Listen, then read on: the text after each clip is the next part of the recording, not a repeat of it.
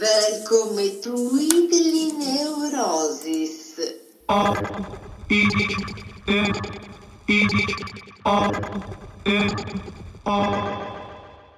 Hear what I say, we are the business today. Fuck shit is finished today. RT and J, we the new PB and J. We dropped the classic today.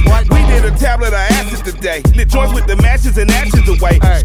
We dash away. Donna and Dixon, the pistol is blasting away. Doctors of death, killing our patients of breath. We are the pain you can trust. Broken at work, hooking up curses and slurs. Smoking my brain in a mush. I became famous for blaming you fucks. Maiming my way through the brush. There was no training or taming of me and my bruh. Live like a man, but I'm animal raw. We are the murderers pair. That with the jail and we murdered the murderers there. Then with the hell and discovered the devil delivered some hurt and despair. Used to have powder to push. Now I smoke pounds of the kush. Holy, I'm burning the bush. Now I give a fuck about none of this shit. You run her over and out of this bitch.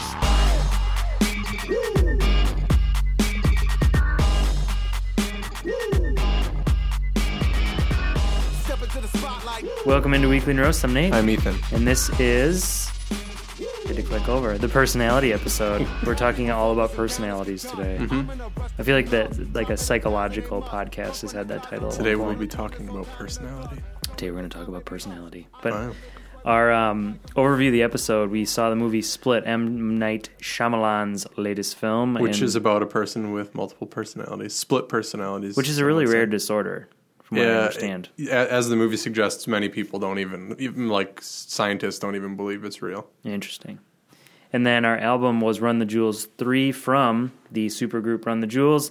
And our beer of the week is Me, Myself, and IPA. I want to sort of defend the Run the Jewels pick, though, with personality. I think it sort of goes with the movie Split because if you know Run the Jewels are a hip-hop group and there's two guys, Killer Mike and LP, and they sort of work off each other like they're like two heads in the same shoulder almost. So, like two sides of a personality. I felt that it worked.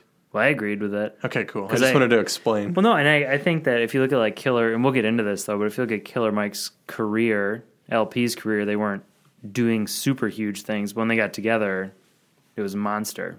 Right. Technically a super group, but... Right. Well, at least they've become a super group. Yeah. In subsequent years. Yeah. So our beer of the week, Me, Myself, and IPA from Pearl Street Brewery in the lovely La Crosse, Wisconsin. Whether it's just you and yourself or yourself and others, there's no better company than this IPA. This beer is brewed for the hop lover with more than 2 pounds of our favorite hops per barrel. There's something to be said when they say there must be something in the water. Besides using the best malts and the hops we could find, La Crosse's award-winning artisan water makes this beer even more delicious. Artesian even. Would you say artisan or artesian? I say artisan. Okay. I like artesian. Artesian. Yeah. But it's a 6.7% ABV and only 14 IBUs. 14? That's what it says her. This is an IPA and it's only 14 IBUs. That's pretty low, actually. That doesn't seem right. What a bunch of lying liars. I'm Googling this. Me, Myself, and IPA. I don't think I can't actively remember having another Pearl Street beer. So I don't know about you. I think I first ran into them at a brew fest. And that's where I first came across their... Well, it doesn't say Beer Advocate what the IBU is. I'm going to look at Rate Beer, which is somewhat more comprehensive. I'm looking at their website. IBU 60, according to this, which makes way more sense for an IPA. PearlStreetBrewery.com. That's a misprint, I think. That's got to be a misprint. 14 IBUs, that's like a stout. It doesn't smell like 14 IBUs. No, it says 60 on this one. I think they goofed. We should call them and be like, hey, let's call them live on the podcast and be like, yo. Hey. Your webmaster goofed. We could. I bet you we'd get like at least a coaster. Or a koozie. Sorry. I always mess up koozies and coasters. It's good IPA. Yeah, it is. It's good stuff. Very basic for the style. Black lab on the bottle. Or puppy. It's got a kind of... something kind of... this is going to sound bad, but it's not. Something kind of like soapy about it. I don't know. Could be the water they use. It's good, but it has a sort of a crispness to it that's unusual for an IPA. Like it's clean, but it has like this weird, like refreshing crispness to it. Is that just me? Am I going crazy? No, I get where you're coming from. And I would describe it as like a pop. Like it's hard to explain. It's like a super clean IPA. Yeah. It's nice. It's filtered, clearly. Yeah, right. So It's good. I'm a fan. Some people have a problem with that. So the wavy hands. Shout out to Pearl Street Brewery. La Crosse, Wisconsin. Wisconsin is people who aren't from Wisconsin say it. They don't know what they're talking about. That's right. I'm going to check this crap in on Untappd right now because I always forget. And I always forget too. So on to our definition while Ethan checks in that beer.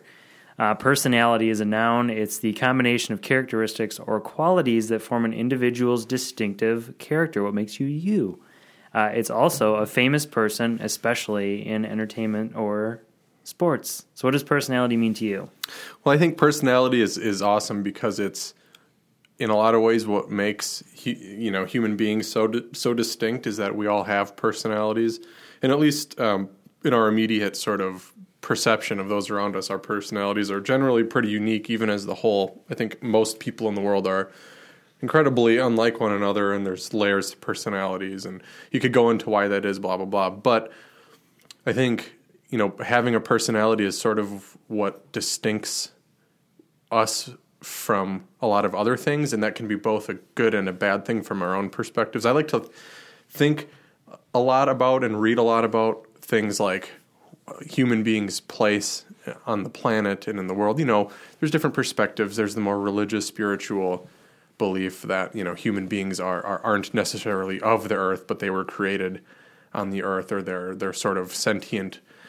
But then there's the more sort of naturalist view that we're just another species, right? And if you look at things from that perspective, the species perspective, that a personality is almost a detriment, that us having personalities gives us this sort of inherent ego, this sort of view that we value ourselves over everything else, and we therefore sort of elevate ourselves to a higher level. And that isn't necessarily a good thing because it gives us a sense of entitlement over everything else in the world that may not inherently exist.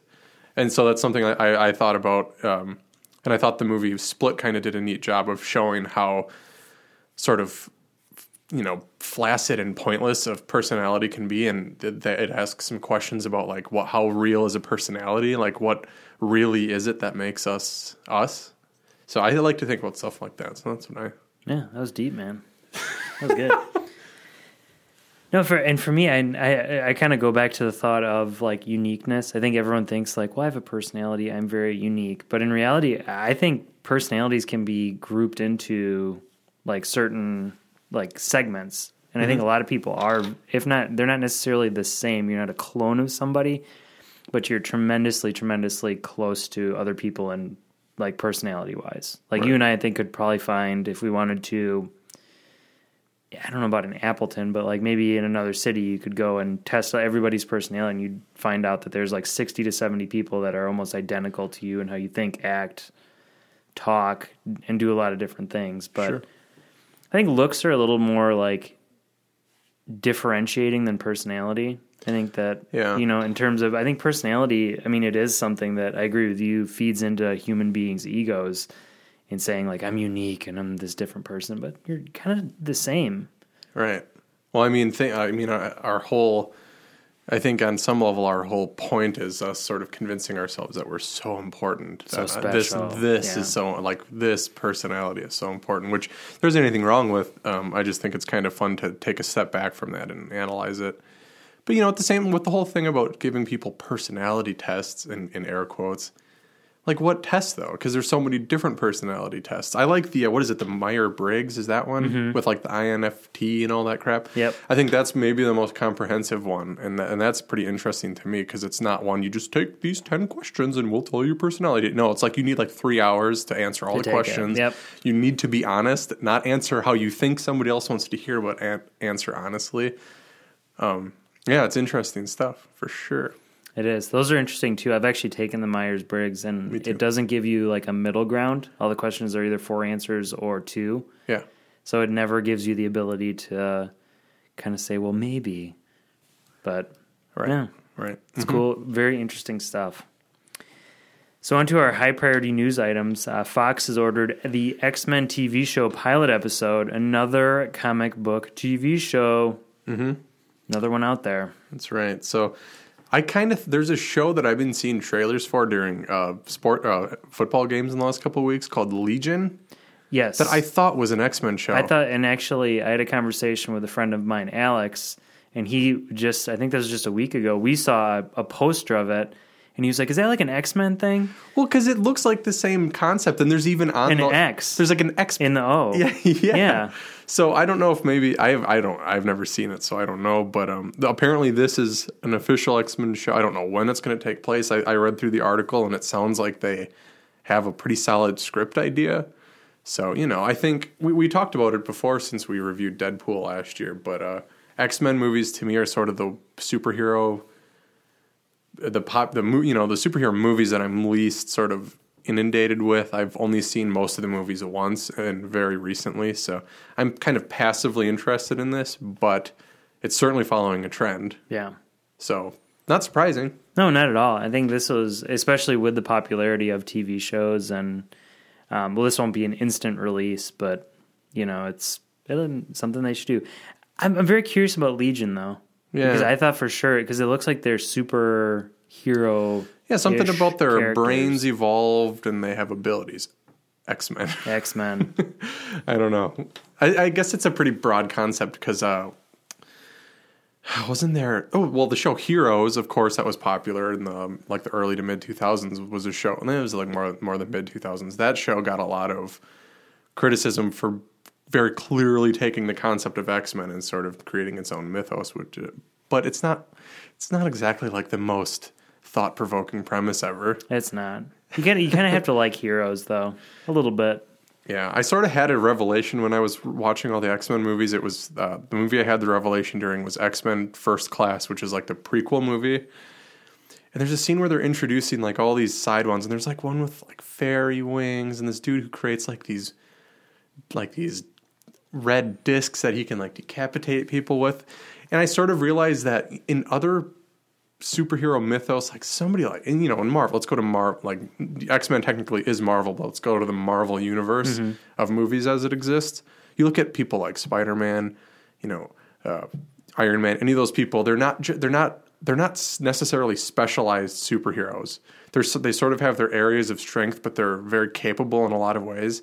But the revelation I had was that the X-Men are all very, like, specialized superheroes. Yeah. It's like, I have fairy wings. That's a very, very specialized ability. Yeah. And there's very few characters in that series that have, like, overarching... Like, Wolverine, obviously, has a more interesting story. Magneto, Professor X. And I'm not sure if this show is going to be about them. Yeah. You'd kind of think so. It's in the pilot segment, which is kind of the... Yeah. It's kind of like the BC era of TV shows. Really, when you think about it, it's like that's like when you see a pilot, it's always a little bit different from the other episodes. Oh yeah, except for Lost. Yeah, that's true. That's one that they knew what was going on. Well, it's because they're geniuses. That's right. Big Lost fans here. Mad love for Lost on this show. And also Twin Peaks. I actually read about this. I was pretty excited. It was announced that a few years ago that the cult show was going to come back. It was on originally 1990, 1991, and it's going to be returning for a third season on Showtime, so you do have to get the premium cable channels or just steal it. And it's we do not advocate We don't advocate that at all. But it's known that in May, new episodes will premiere. It's going to be an 18-episode limited run, and much of the cast returning, which is amazing, along with David Lynch himself. His return as a creative force for the new series. Yeah, and they have, if you go on Wikipedia, and I think the press release they released, there's a list of quote-unquote new characters, and it's got the list of all the actors in it, and it's literally like 75 people. It's everybody from like Amanda Seyfried to Trent Reznor. It's insane. Wow. All of the people who are going to be in this show. And I think anybody who's familiar with David Lynch or the show Twin Peaks, which again was on, over 20 years ago, which seems unbelievable to me. But nobody knows what this new season is going to be like, because Twin Peaks was sort of a phenomenon in its day. If you read about it, it was a kind of a rare syndicated cable show that had an overarching story about. It started with this murder mystery, and they sort of very quickly solved the murder mystery.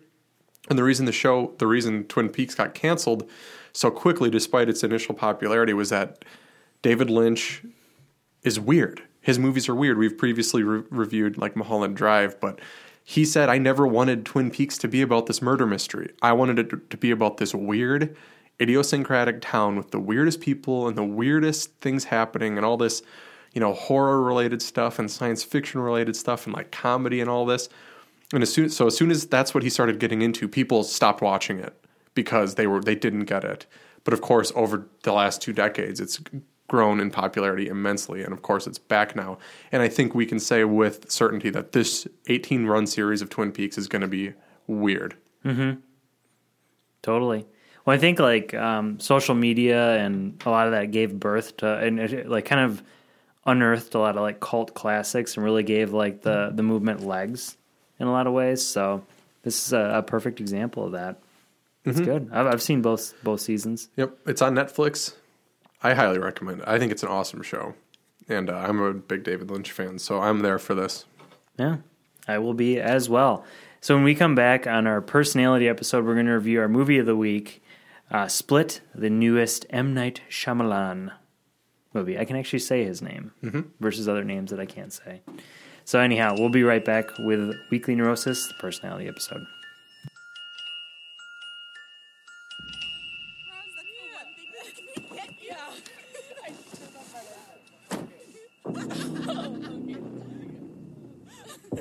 Hey, pardon me, sir. I think you have the wrong car.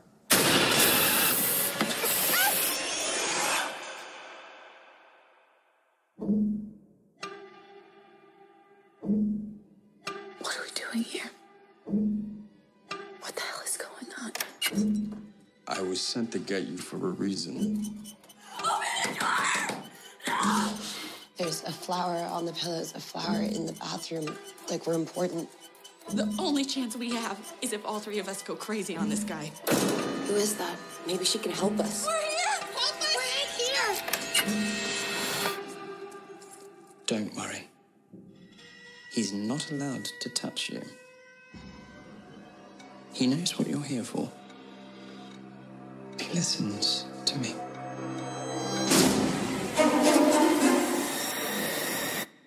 All right, welcome back into Weekly or Something. I'm Ethan. It's time for Movie of the Week. Boom. So the movie we are discussing this week is Split. Split. Okay, so this movie is... All right, let me break down the plot for everybody.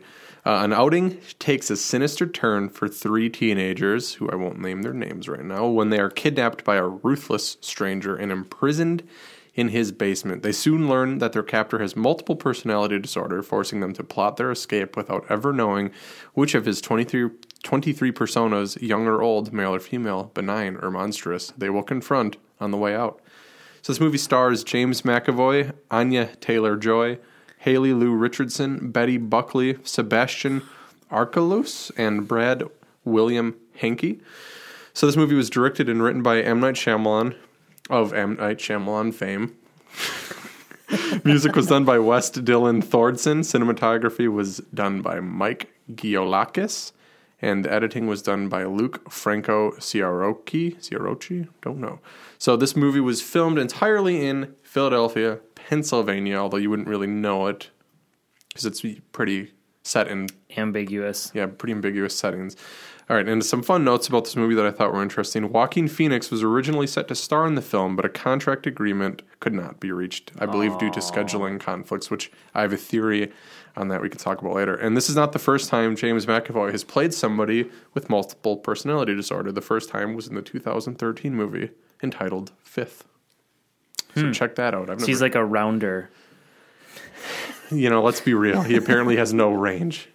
No. Okay, so Nate, what did you think of Split? I really liked it. It's a very entertaining movie. It's very, I will say, very, very different from how it's advertised. I was going in expecting kind of a horror type setting, and it's way different than that.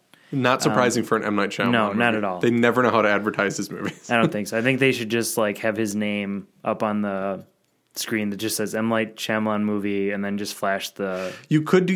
I would say that, but you remember there was probably a decade where his name was associated with terrible movies. Mm-hmm. I think he's redeemed himself, but I agree. You should just be like, this is an M. Night Shyamalan movie. You should probably see it. M. Night Shyamalan, with just pictures of just totally ridiculous pictures of the movie. But sorry. No, but I really like this film. Acting, I thought was pretty solid.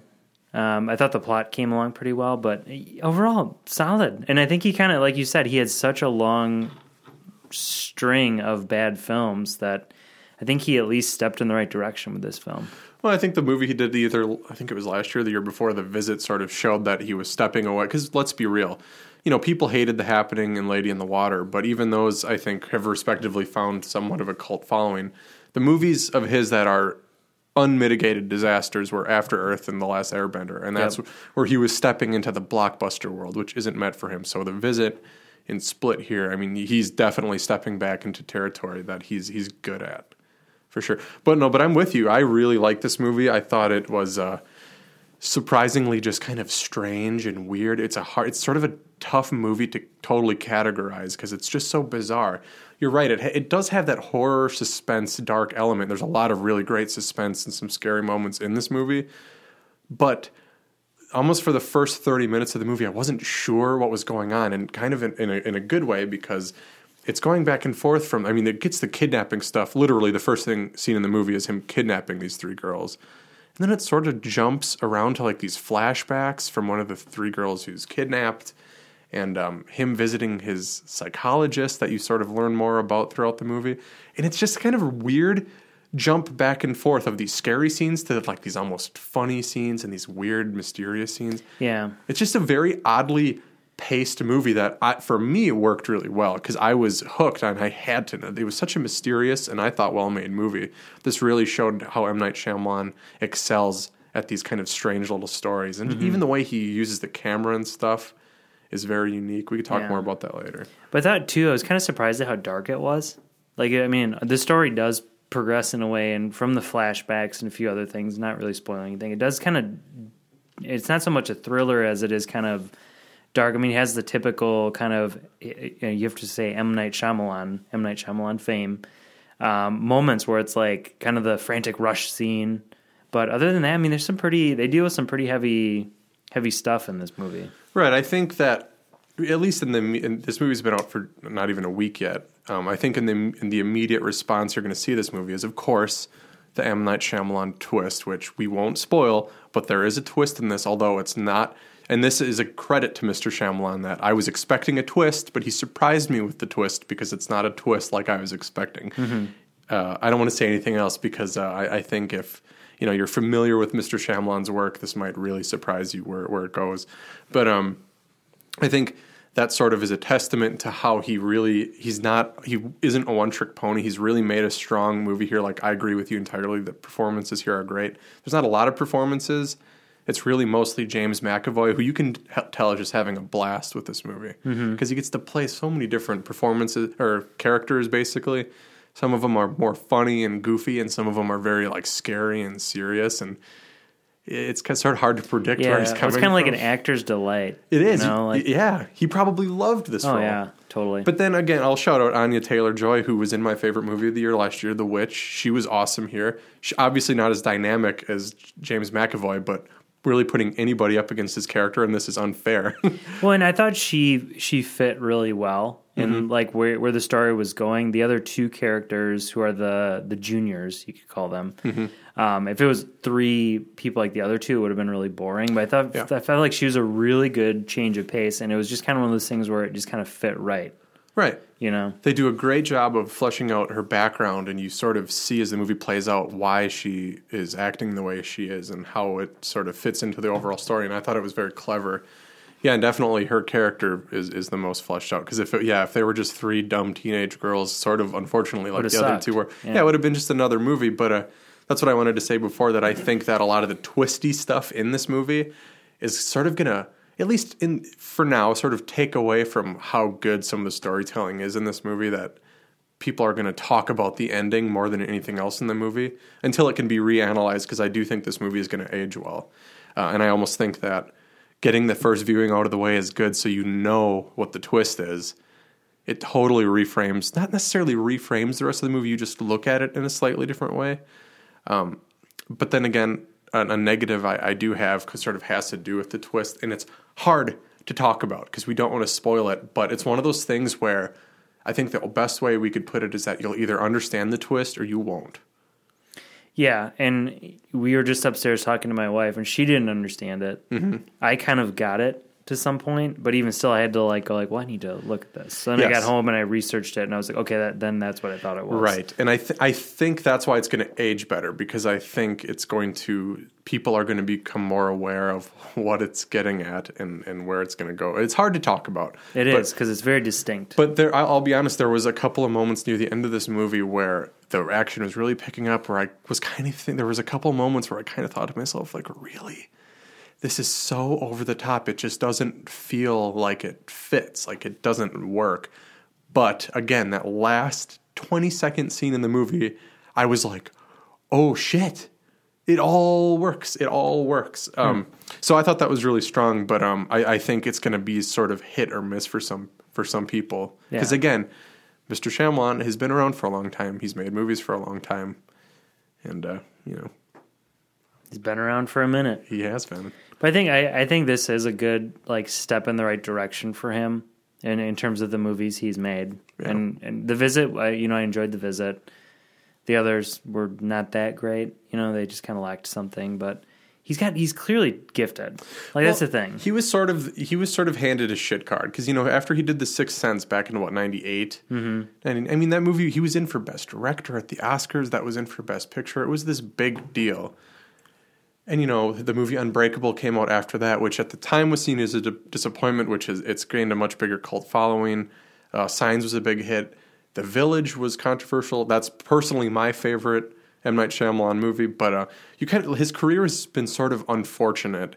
And that's why I love this upswing he's had with The Visit and this movie because, let's take a step back from the twist and sort of the overall thing that's going on. This is just a really exciting little thriller movie that has strong characters, solid acting, great ambience. Like I was saying before, his use of the camera is really interesting, just odd angles, a lot of sort of point of view stuff, and tons of really extreme close-ups that makes things sort of uncomfortable. It's just M. Night Shyamalan has, you can love or hate him, but to me, he's clearly got a good eye for this stuff. Yeah. He's got a very distinct feeling. And there's a scene, and this doesn't spoil anything, where a character is in a small space, and they do a very good job by just the angle of the camera of anyone who's been locked in a closet or is, hidden in a closet, knows that feeling. And that the angle of the camera makes you kind of feel that. And there's a ton of that with just the angles that they shoot hallways and small spaces and large spaces. And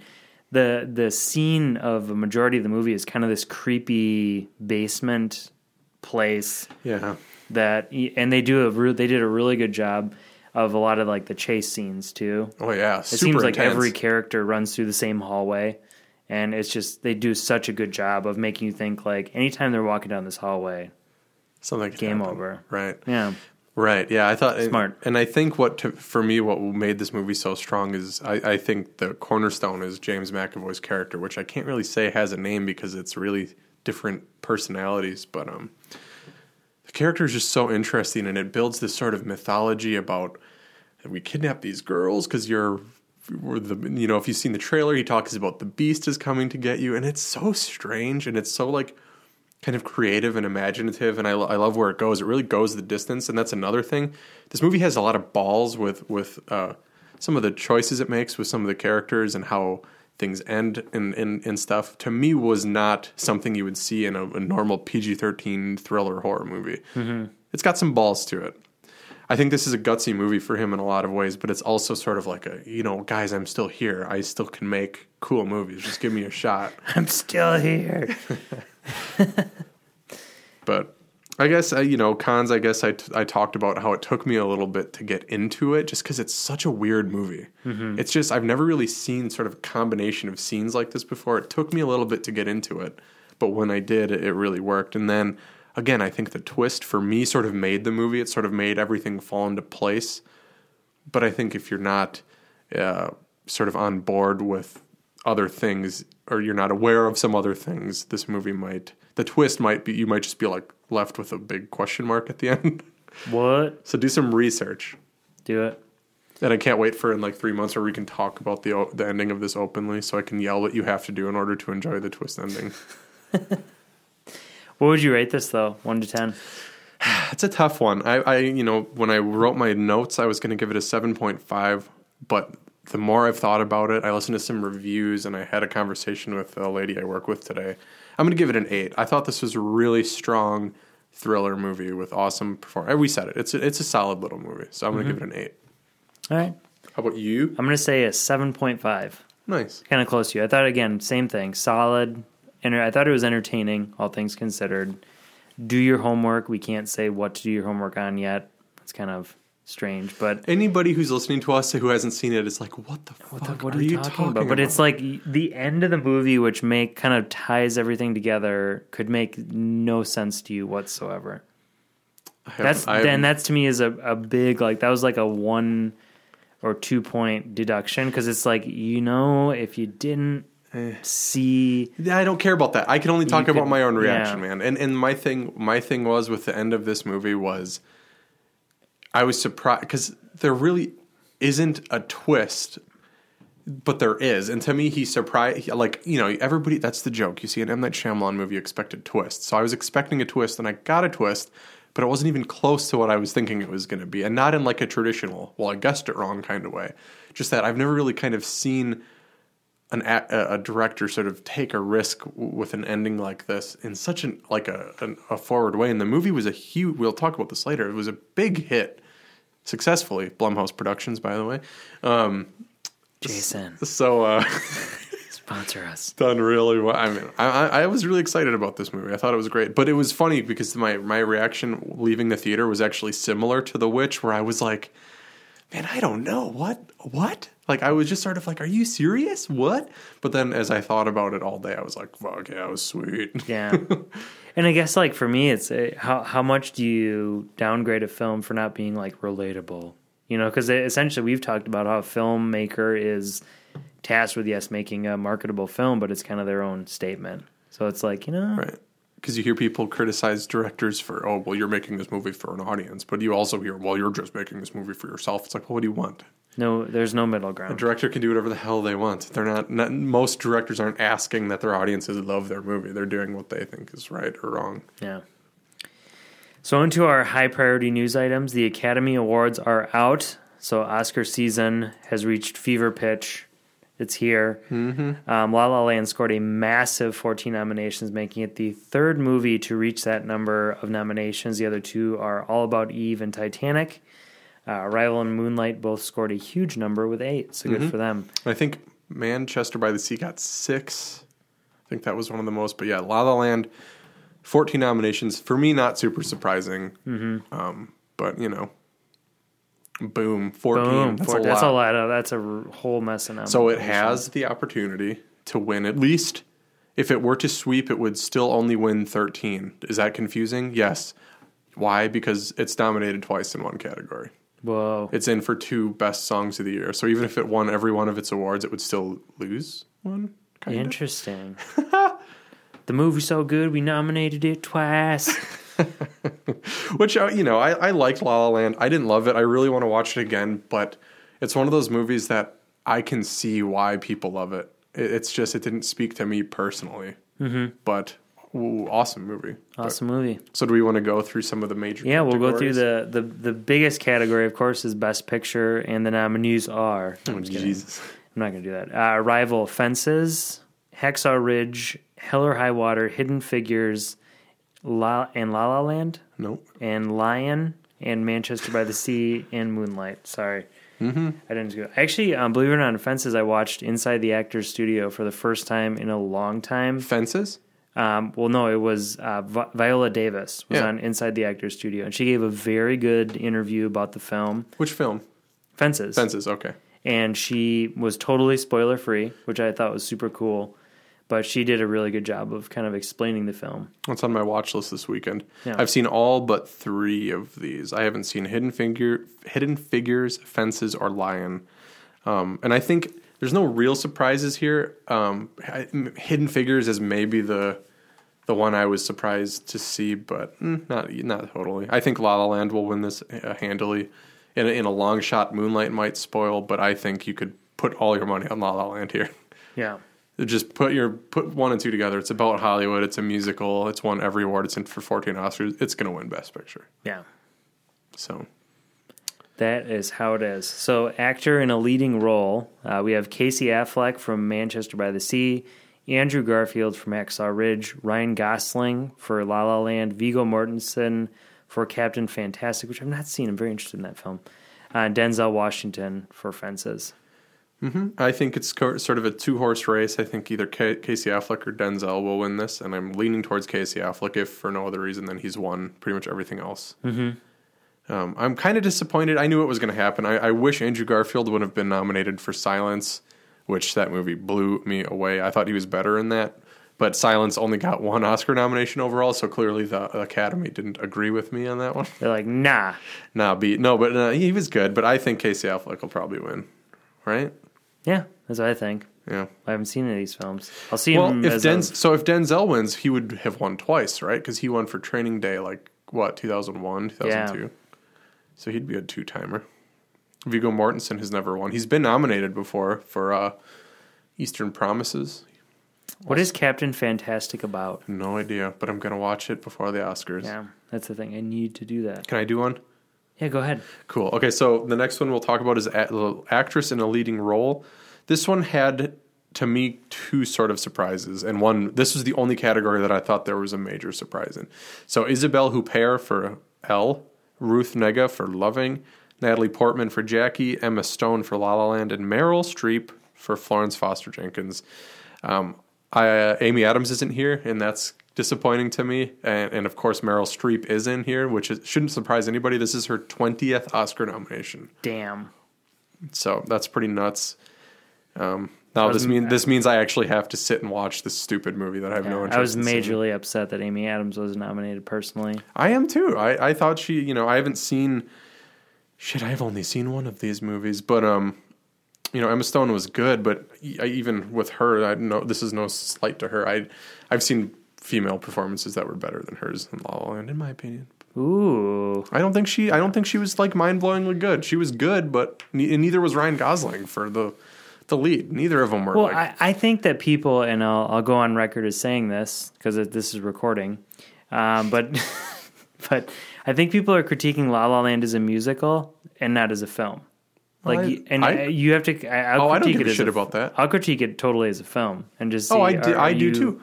Yeah. Hey, I can talk all the yang I want about La La Land. I would give it an 8.5 out of 10. I think it's an awesome movie, but I just felt like it was entirely predictable. There wasn't a single surprise in it. It was so light that I just kind of didn't care. I just didn't connect with it. From a technical perspective, it's a masterwork. Damien Chazelle made this an original musical with some of the most incredible technical camera work and songs and all this crap that I've seen in a movie in a while, but it just it kind of felt too obvious for me. And none of the performances were, for me, they weren't Oscar worthy. But I don't vote for this crap. There's 7,000 Oscar voters? I'm not one of them. We got to get on that list. How do we do it?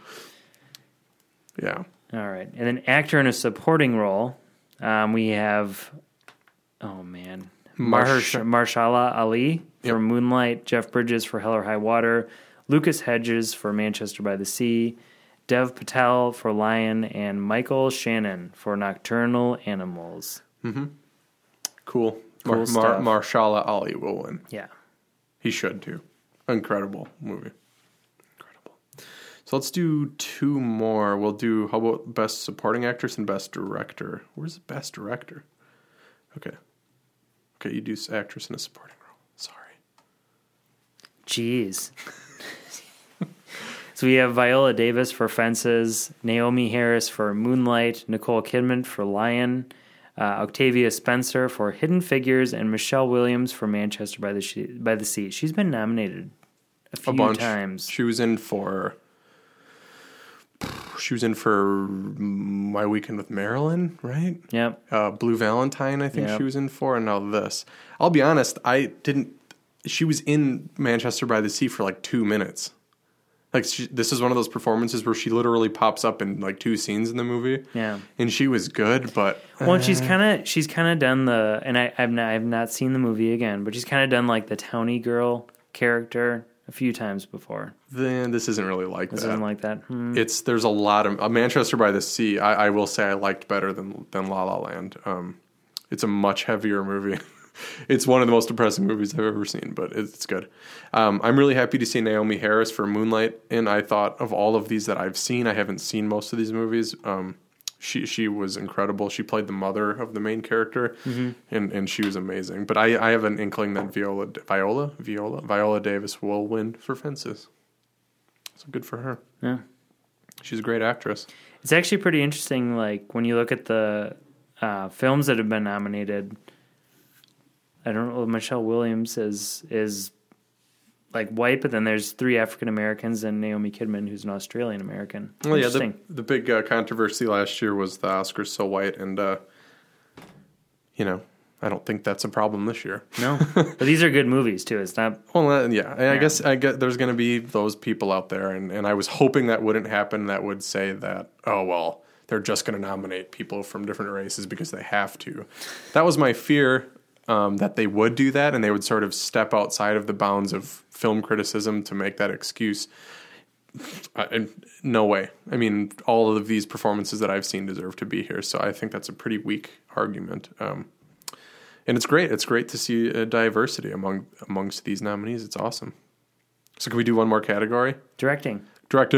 So the 5 directors in for Best Director are Denis Villeneuve, for Arrival, Mel Gibson for Hacksaw Ridge, Damien Chazelle for La La Land, Kenneth Lonergan for Manchester by the Sea, and Barry Jenkins for Moonlight. So very awesome category. Melly Gibbs is back in the Hollywood Insider group. Attaboy. I think it's cool. I think it's great. Hacksaw Ridge really cleaned up with the nominations. So what a climb back for him, though. Yeah. Like, honestly. No, it's unbelievable. It's really incredible. And so I think Damien Chazelle will win. Barry Jenkins may be an upset. I'm going to say La La Land has a chance to win 11 or more Oscars. Got to see this film. Yeah, don't get too excited. And documentary. Let's see how many have I seen. No, if you want to see the rest of the Oscar nominations, just Google them. They're out there. There's plenty of commentary going on about them. Plenty of people who are pissed off that their favorite movies didn't get nominated. I'll say this year compared to last year, it isn't, for my personal top 10, I mean, 1, 2... 3. Only 3 movies that are in for Best Picture made my top 10. I haven't seen some of them yet, though, so there's a chance that those sneak in. But, my absolute favorite movies of the year, I mean, The Witch wasn't in for anything. Rogue One is in for, 1 Oscar.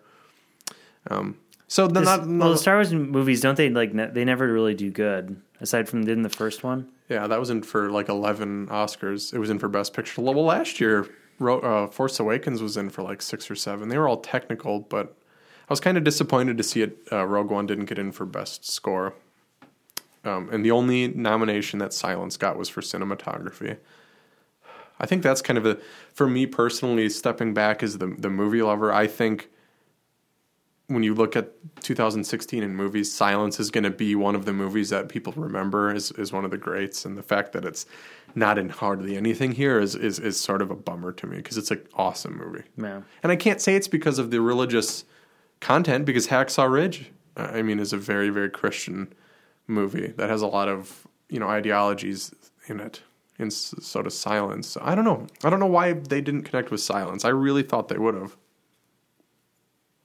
Might just been one of those things, Yeah, they just didn't like it. You could pick 5, and then that was the 6th film. They were just like, wow. Well, there's 9 in for Best Picture, which is, again, dumb. Why 9? What about number 10?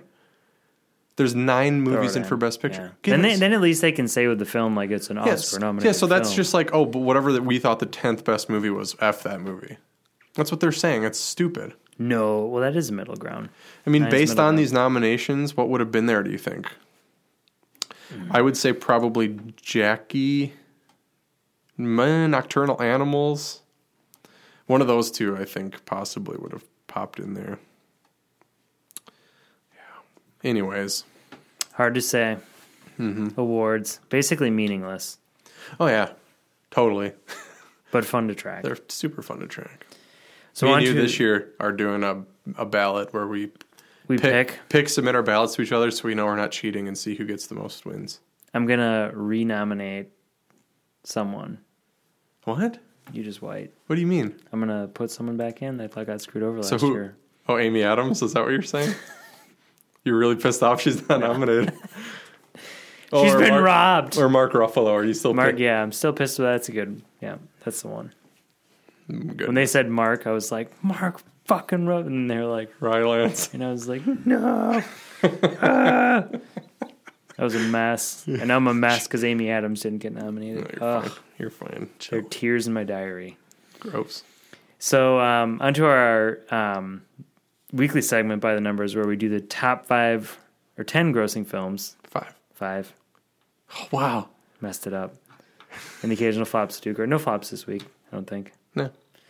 But I'll start it off with number 5 is the movie that's probably going to win like every award ever created. La La Land grossed a total of $8.4 million, bringing its total gross to $89.7 million on a $30 million budget. So doing really well. I think it's going to get a big bump, too, now that it got all these Oscar nominations. Yep. So I think it's very possible we'll see this in the top 5 next week. Yep. So number 4 was the number 3 movie the week before, which was Sing, which made $9 million on its, weekend? Its fifth weekend? Damn, 5th weekend. Holy crap, it's made a $249 million on a $75 million budget. What? So that's the one about all the singing critters? Right? Singing animals? Wow. I didn't know it was so popular. It did like mega well. Holy crap, that's $250 million. See, this is what happens when we don't do an episode for like 4 weeks in a row. We're like, whoa. Whoa. People are like... Oh, by the way, Star Wars Rogue One is technically the highest grossing movie of 2016, and it made over $1 billion worldwide. Let's go on. Number 3, Nate. Number 3, Hidden Figures from Fox Studios grossed a total of $15.7 million in its 5th week, bringing its total gross to $83.7 million on a $25 million budget. So it's really hanging in there. Major successes in the top 5. And I think that one is another one that's going to get a big bump from all these Oscar nominations. Yep. For sure. Cool. I'm excited to see that. I think it looks awesome. So my number 2... the number 2 movie of the box office was the brand new release, XXX, The Return of Xander Cage, the most recent Vin Diesel vehicle, which made $20.1 million, which is its current domestic total on an $85 million budget. So, doing modestly well. I'm sure it'll make its moolah back. And this is the kind of movie that people are going to like buy in Blu-ray in droves. Yeah. It's going to be a big hit. What I'm confused by is why is the first X is lowercase, the second X is because that's the tattoo on the back of his neck, isn't it? And he's like an X-Man. I only saw the first one like 10 years ago. He's like an extreme sports dude. He's got like a dirt bike and he's like jumping over exploding crap. Xander Cage. Yeah, and he's got the tattoo on his body somewhere. I don't know. Ask Vin Diesel. Vin, what's the deal with this? Vinny, what's the story, bro? Be like, I just want to be in a Blumhouse production. Speaking of Blumhouse productions. Oh, yeah. The number 1 film in America is Split, bringing with a total gross in its very first week of almost an even $40 million. And I just looked it up on a budget of, guess what the budget is? $10 million. $9 million. Oh, so close. Yeah, and that's that legendary Blumhouse low budget, high value. And by the way, the week before, the Bye Bye Man came out, which had a budget of $7.4 million and made like $17 million its opening weekend. Also a Blumhouse production. JB in the Who. Yeah, buddy. He's got some science. He's got it figured out. He does, but with Split clearly shows to me that it makes as much that people are still into the Shyamalan thing. The Shyamalan. They marketed this movie really well. I think it had a unique premise people hadn't really seen in this way before. And, from the reaction in my theater and from some of the stuff I've read online, people are seeming to really dig this movie. So I think that's great. It's done well. $40 million. That's right. On a $9 million budget. Incredible. So on to our weekly segment, There Can Only Be One.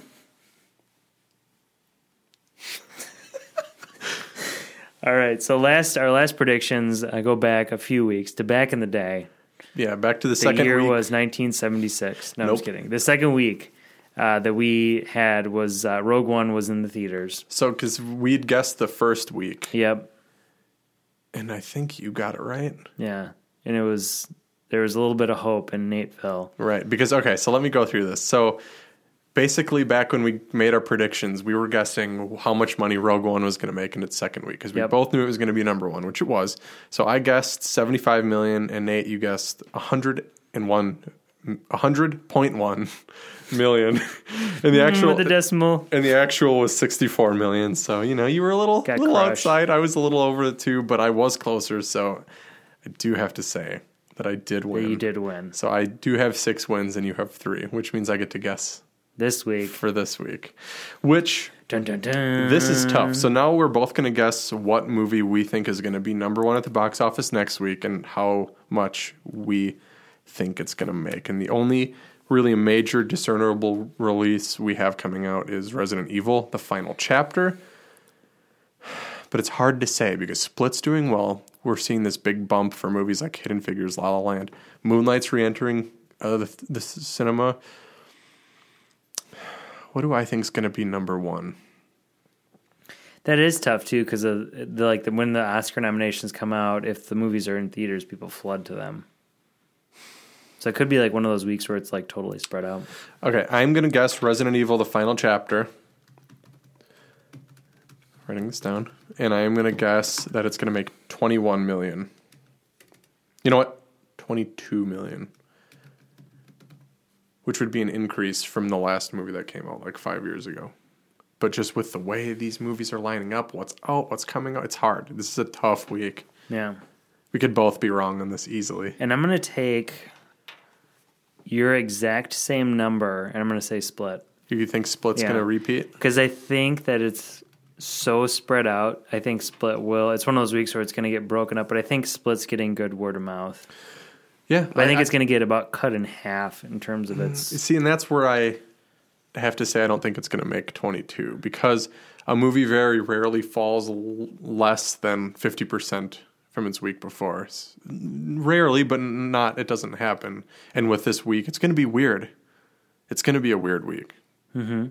So, could happen.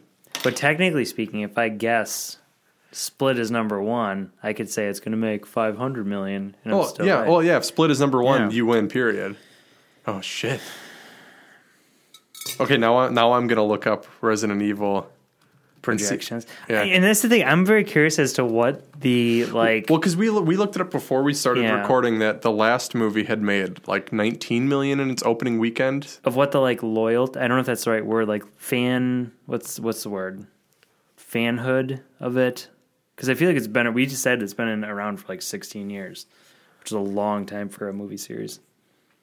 Oh, well, I probably goofed because they're projecting it's going to make about 13 million in its opening weekend. Those projections always are like way off, though. I know.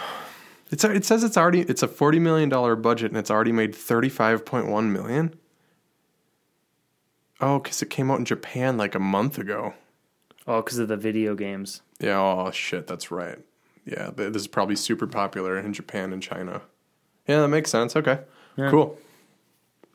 I don't think I've played Resident Evil, but I never played it like seriously. I'm bad at them. I'm bad at that shit. I get pissed off. Throw my controller. Smash the controller. Damn it. All right, so we'll see next week who won by the numbers. No, see if we can make this. Only one. There can be only one. There's no winner. There's only theaters that lose and by the numbers. But there can be only one. That's right. Winner next week. We'll see if we can make it a gentleman's match. All right, so when we come back, we're going to do our album of the week, Run the Jewels, their album, Run the Jewels, Trace. And when we come back, we'll review that album. Music from that in the break. Live from the garden.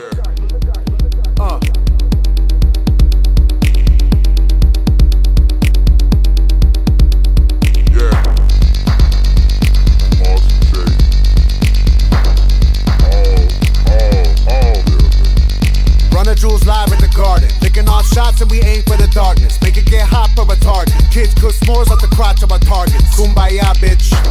Buckle up, little trooper. Can't get past me, I'm stuck in the future. The shit ain't all it's cracked up to be. The hovercraft's cool, but the air's so putrid. You can tell by the stench in the air. Blood's on the ground, opportunity is gear. I'm looking into space like is anybody there? And if aliens are here, please tell me how near. Do you come in peace or should everybody fear? I wait your reply with a blunt and a beer. I be the high guy with the belly and the beard. Folks signal ET, aliens here. Begging your pardon. Run the jewels live at the garden. Live from the garden. Live from the garden. Live from the garden. Welcome back into the Weekly Neurosis. I'm Nate. I'm Ethan. And it's time for Album of the Week. Ooh, So exciting this one. week, yep, Run the Jewels 3. So the background is Run the Jewels is a hip-hop supergroup technically made up by two members, Killer Mike and LP. They released their first album in 2013 and instantly found commercial and critical acclaim. Their socially and politically charged lyrics, combined with LP's unique hard-hitting production, has made them an undeniable force in the genre. And I believe they were one of the first groups to do kind of that free release, right? I wouldn't say first. I think Radiohead sort of broke that ground in Rainbows in like 2006. But, I mean... that helped them. Yeah. The way they did it is a little bit more personal, I think. And they've continued to do it. All their albums have been free. Yep. So the recording and production notes. Run the Jewels 3 continues the tradition for the group of releasing the album as a free download a few weeks prior to its physical release. Its physical release was January 13th, 2017. It is notable for how long it took for the album to be recorded between January 2015 and September 2016. It was a long time because I think we talked about it on this podcast about how they posted something to Instagram saying oh, we're recording.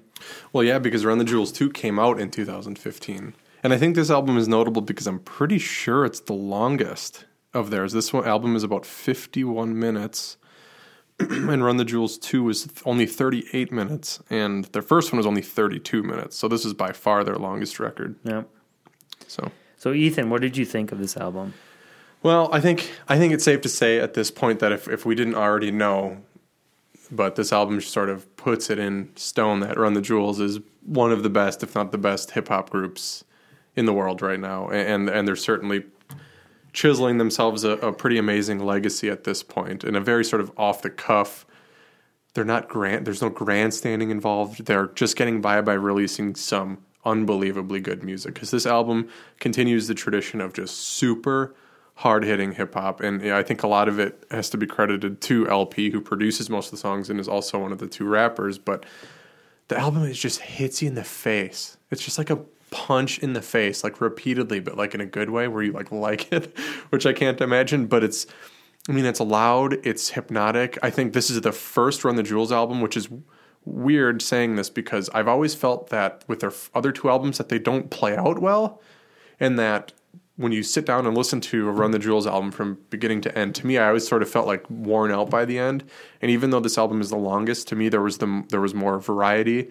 There was more variation. There was more different kind of things going on in terms of the production on here. And that's all in addition to the lyrics, which range from, like you said, more politically, socially charged stuff, which is very in your face and there's no beating around the bush with anything, to sort of more, they can have some of the more traditional hip-hop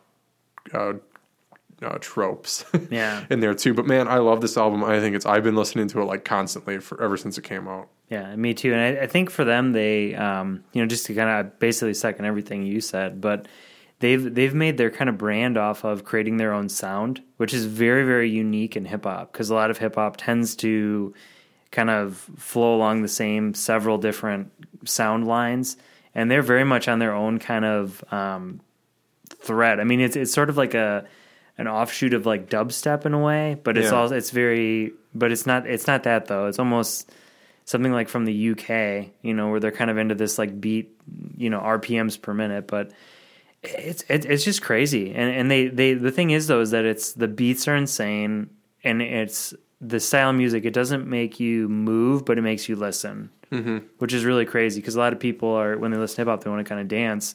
But this is you have to sit down and be what are they saying? What's going on? What are they doing?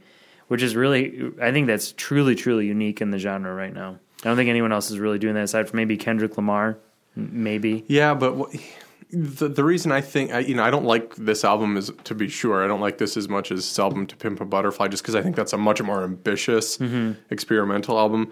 But where I think that this sort of stands apart from a lot of other hip hop we're listening to is that if you listen to this say if you had an isolated lyric or an isolated beat version, they would both be like equally entrancing. Like you said, the beats and the music in this is so crazy. It's so intense. It's so like electronic, and there's like saxophone and like all these elements put into it that it's absolutely crazy. You could just listen to that. But lyrically, it's super strong. It's super strong, and I think there's one of the things I'm starting to hear a lot is people who love Run the Jewels sort of debate who they think the better lyricist is, Killer Mike or LP, because I think Killer Mike has at least the more vocally potent voice. Like he has more of like a Notorious B.I.G. voice, a very deep, throaty, immediate, intense voice. And LP has a lot of the same things, but it's a little bit quieter. It's a little bit more, I guess, contemplative. I guess you're sort of splitting hairs, but they're both so good, like technically.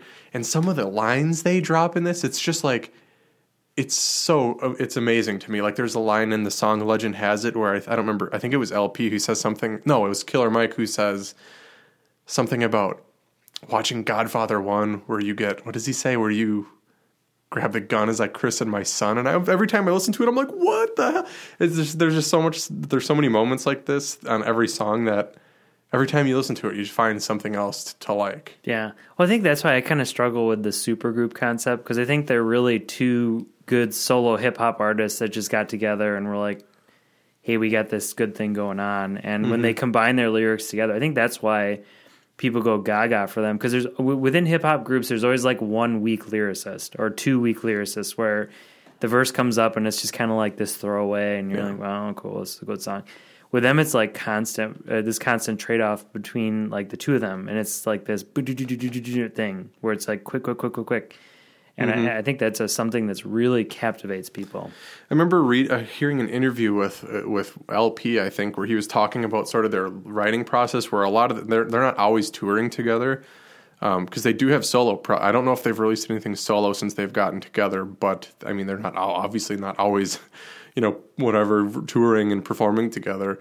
And he talked about how they're constantly like emailing each other, like that nothing will get recorded or written down until the other person can see it. And they try to do as much as they can together. Like in the one interview, he was talking about how LP doesn't even like to write songs for their albums when they're not together, because that vibe isn't there. And I think that really comes through on every song, because to me, there's no weak moment on this whole album.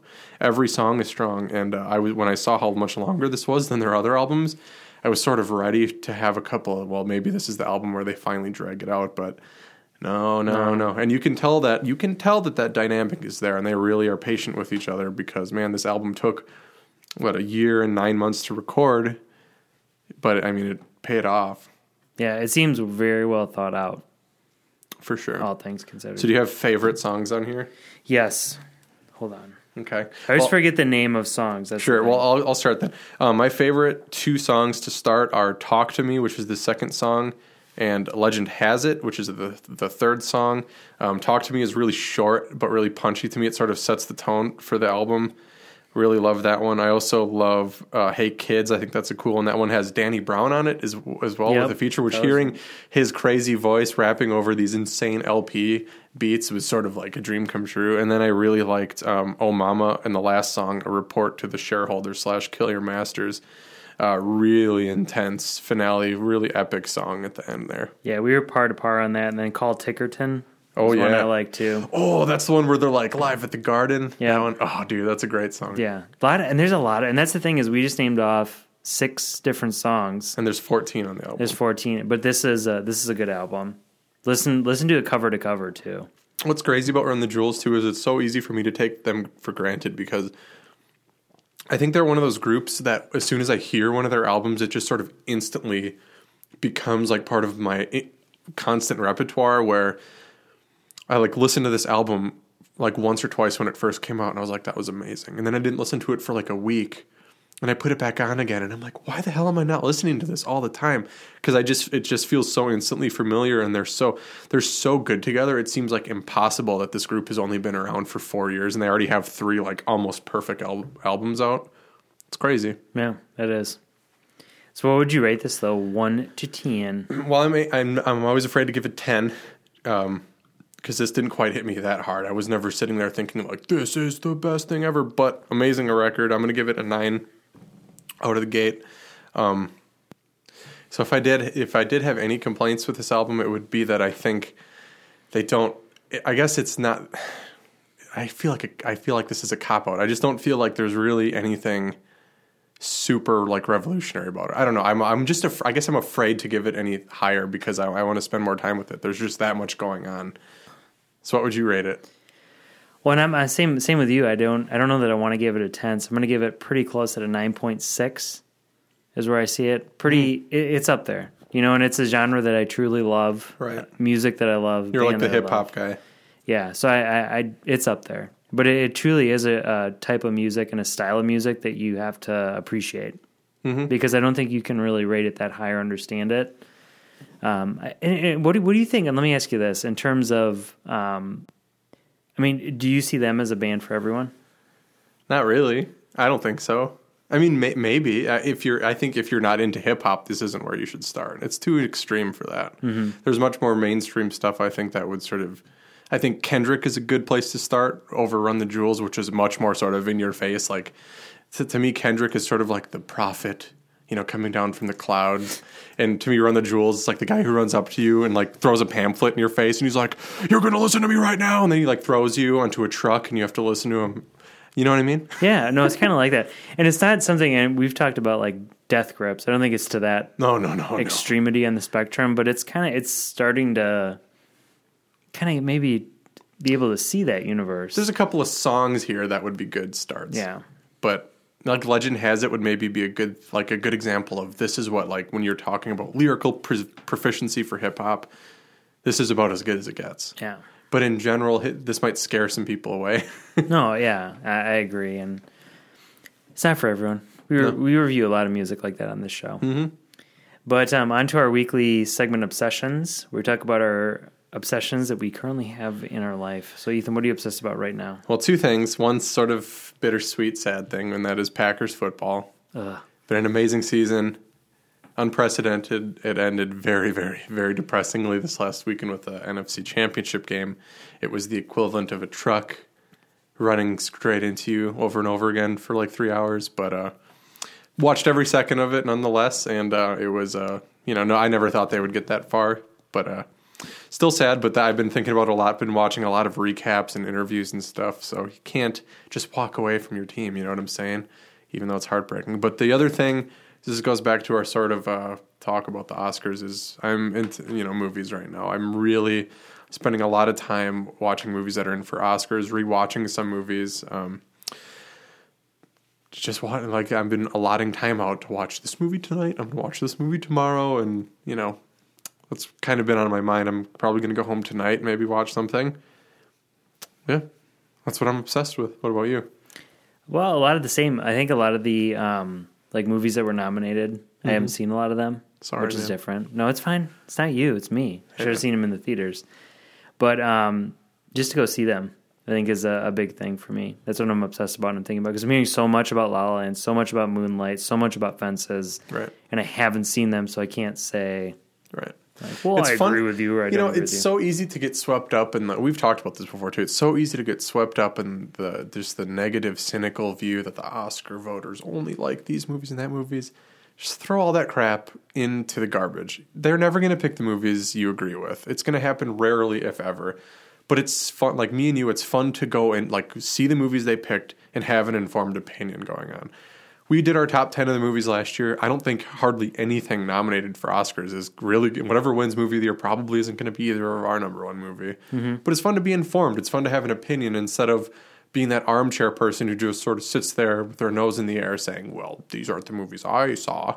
Yeah. That doesn't do anything. Well, I feel, too, that you watch the Oscars and, there's the nomination for Best Film and the Best Movie of the Year, and you watch it and you're just like, Yeah. But I think that result is because you've had so much, you heard it was the best movie, you have such high expectations, and you go into the film, and it's just not what you expect it to be. Whereas if you just saw it beforehand, right, you'd be able to say, well, I'm seeing this film objectively. But even with that, the movie La La Land right now is getting so much hype and attention that I think most people who see it are going to be disappointed. I was sort of disappointed because of that, because it was so built up as this like instant classic, perfect movie. And while it's great, it's fantastic. It's certainly better than most movies. When you tell me it's the greatest movie ever, I mean, that's a pretty high expectation. So there's sort of a double-edged sword there. But absolutely, I mean, you got to make your own mind up about these. And if you're the kind of person who just is going to hate these movies no matter what, well, just don't watch the Oscars. You know, whatever. Yeah. It's fine. Like last year, I was rooting for The Revenant. It didn't win. Spotlight did. I'm happy with it. To be honest, I don't think there's been a movie that's won Best Picture that I've been unhappy with since The King's Speech. The King's Speech won Best Picture. True. Yeah. I thought, good movie, not Best Picture worthy in my opinion. That one sort of irritated me, but then we had what? The Artist, Birdman, Spotlight, 12 Years a Slave. Those were all awesome movies. I don't think there's been I guess Argo. I wasn't too into that one either, but there hasn't been a dud in a long time. Well, and they're all like good movies, you know, and some of them are, and there are a few on that list that it's not something you're going to watch on a Saturday night when you're like, yeah, 12 Years a Slave. Yeah, like 12 Years a Slave. That's going to make you super depressed, but it's an amazing journey. To me, to me, 12 Years a Slave is like essential cinema. Like it's a movie. If you're a movie lover, if you're a history lover, it's a must see because it's such a brilliant movie and it's so well made. But it rips your heart out and it's hard to watch. But you know, I guess a lot of people don't watch movies to have those feelings, so it's not for everybody. Yeah. But you know, and with this group, I think Moonlight or La La Land will win. I'm kind of okay with either one. There's really nothing nominated that I would be upset about. But then again, I haven't seen Hidden Figures. I haven't seen Fences. I haven't seen Lion. So maybe I hate one of those. Last time Dev Patel was in a movie that won Best Picture, that's the last movie I truly hated that won Best Picture. Slumdog Millionaire. Hate that movie. No love. Hate it with all my heart. I think it's terrible. I think it's exploitative. I think it's crap. And it won Best Picture. No. And you know what? Lion sort of looks like a remake of it, which is weird. Well, yeah, and Slumdog Millionaire is kind of an interesting film because it's like I have such a hard time describing it. It's kind of like they took Who Wants to Be a Millionaire, the Indian Story, and like all these things, and it's like they meshed it together into this one film. And it's like, well, it sort of works. I'm not going to get political here, but and not that my political beliefs really had any impact on it because that's not the case. But I felt like so much of what that movie stood for was sort of about, like, it was set in 2008 when Barack Obama got elected, and I think a lot of what he was running for and what the movie was about coincided. Again, I don't think that's a bad thing at all. I'm not making that kind of judgment call. I just think that people got kind of caught up in that and didn't actually look at the movie objectively, because I just do not think that the movie is that great. I really don't. I'm all for the hope and the positivity. I think that message is fantastic. But when to me, it was just limited. I thought it was a poor choice. And it won like 8 Oscars. A lot. It won 8 Oscars. And you know how many movies Stanley Kubrick won in his whole career? Like 6. And that one movie won 8? Please. I have a big chip in my shoulder about that movie. Well, yeah, and it's kind of like an entertainment piece. Like for me, I watch it to be entertained. Like it's an entertaining film. I think it's a wonderful story. You cannot deny it's a pretty decent storyline. Cliche, overly sentimental, melodramatic, predictable. I think if that movie surprised you in any way, you're a sap. That's true. I don't think it's Oscar. Again, it's not Oscar worthy to me. But I'm the weird guy who wanted The Curious Case of Benjamin Button to win that year, which most people say is like one of the most overrated movies. So what do I know? I didn't mean to bring Greg. that whole Greg. I don't think he listens, but no, but the whole politic thing. I'm not making like an actual judgment on the political message. I just think that there's always a big political message with the Oscars every year, and that movie to me had so many correlations to sort of the underdog winning and sort of the person who nobody thought would succeed coming out ahead and being the number one. I was so it was sort of like La La Land, where everybody said it was the best movie ever, and when I first saw it, I was like, "Are you joking me?" It's just like this sentimental fluff movie that has. I just hated it. I really hated it. I watched it like 5 times too, trying to like it. La La Land or no, Slumdog Millionaire. Because now people are going to say, "Oh, well, you're racist and you hate Obama." None of that's true. So just drop that. Nunca. What? All right, that's none in like Russian. no relation to anything we were talking about. It made sense to me. I like it. I'm 1/4 Russian. Really? Yeah. Yeah. That's sweet. Yeah. I love Russian people. Thanks, man. So we're doing a podcast probably, man. That Really? totally That's makes it? sense. No. So this has been the personality episode. Yeah. Good one. Next week, who knows what the movie's Some gonna would be. say this episode had a lot of personality. It did. It's unique. I think it deserves a participation trophy. Yeah, what do we want to do next week? I guess we'll talk about it and figure it out. We could do some Oscar movies. Yeah. I think Moonlight would be a fun one to talk about. But we can figure that out later. Might have to get the film in. It's being re-released in theaters this weekend. So, yeah, we could do that. We'll see. All right, we'll figure it out. We'll check it out. Because I'm not sure I want to go see Resident Evil. Nah. I feel like that's kind of like one of those... Like get wasted and watch on a Saturday. Watch it. You're in your home. Yeah. With home beers versus bar beers. I've never had a beer at the theater, so. I still haven't either. Haven't hit that up. I never want to drink anything during movies because I have to pee all the time. Well, and it's stadium pricing. Oh, I've never even looked at the pricing. I would assume it's ridiculous. Well, it's not. I think it was like $5.50 a pint, basically. That's so bad. It's not like super bad. It's like a regular bar price, unless you're going to some like hipster.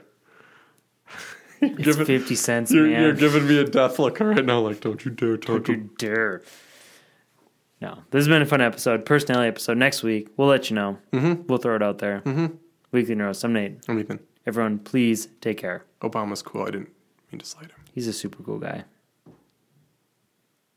Take care. Please be smart.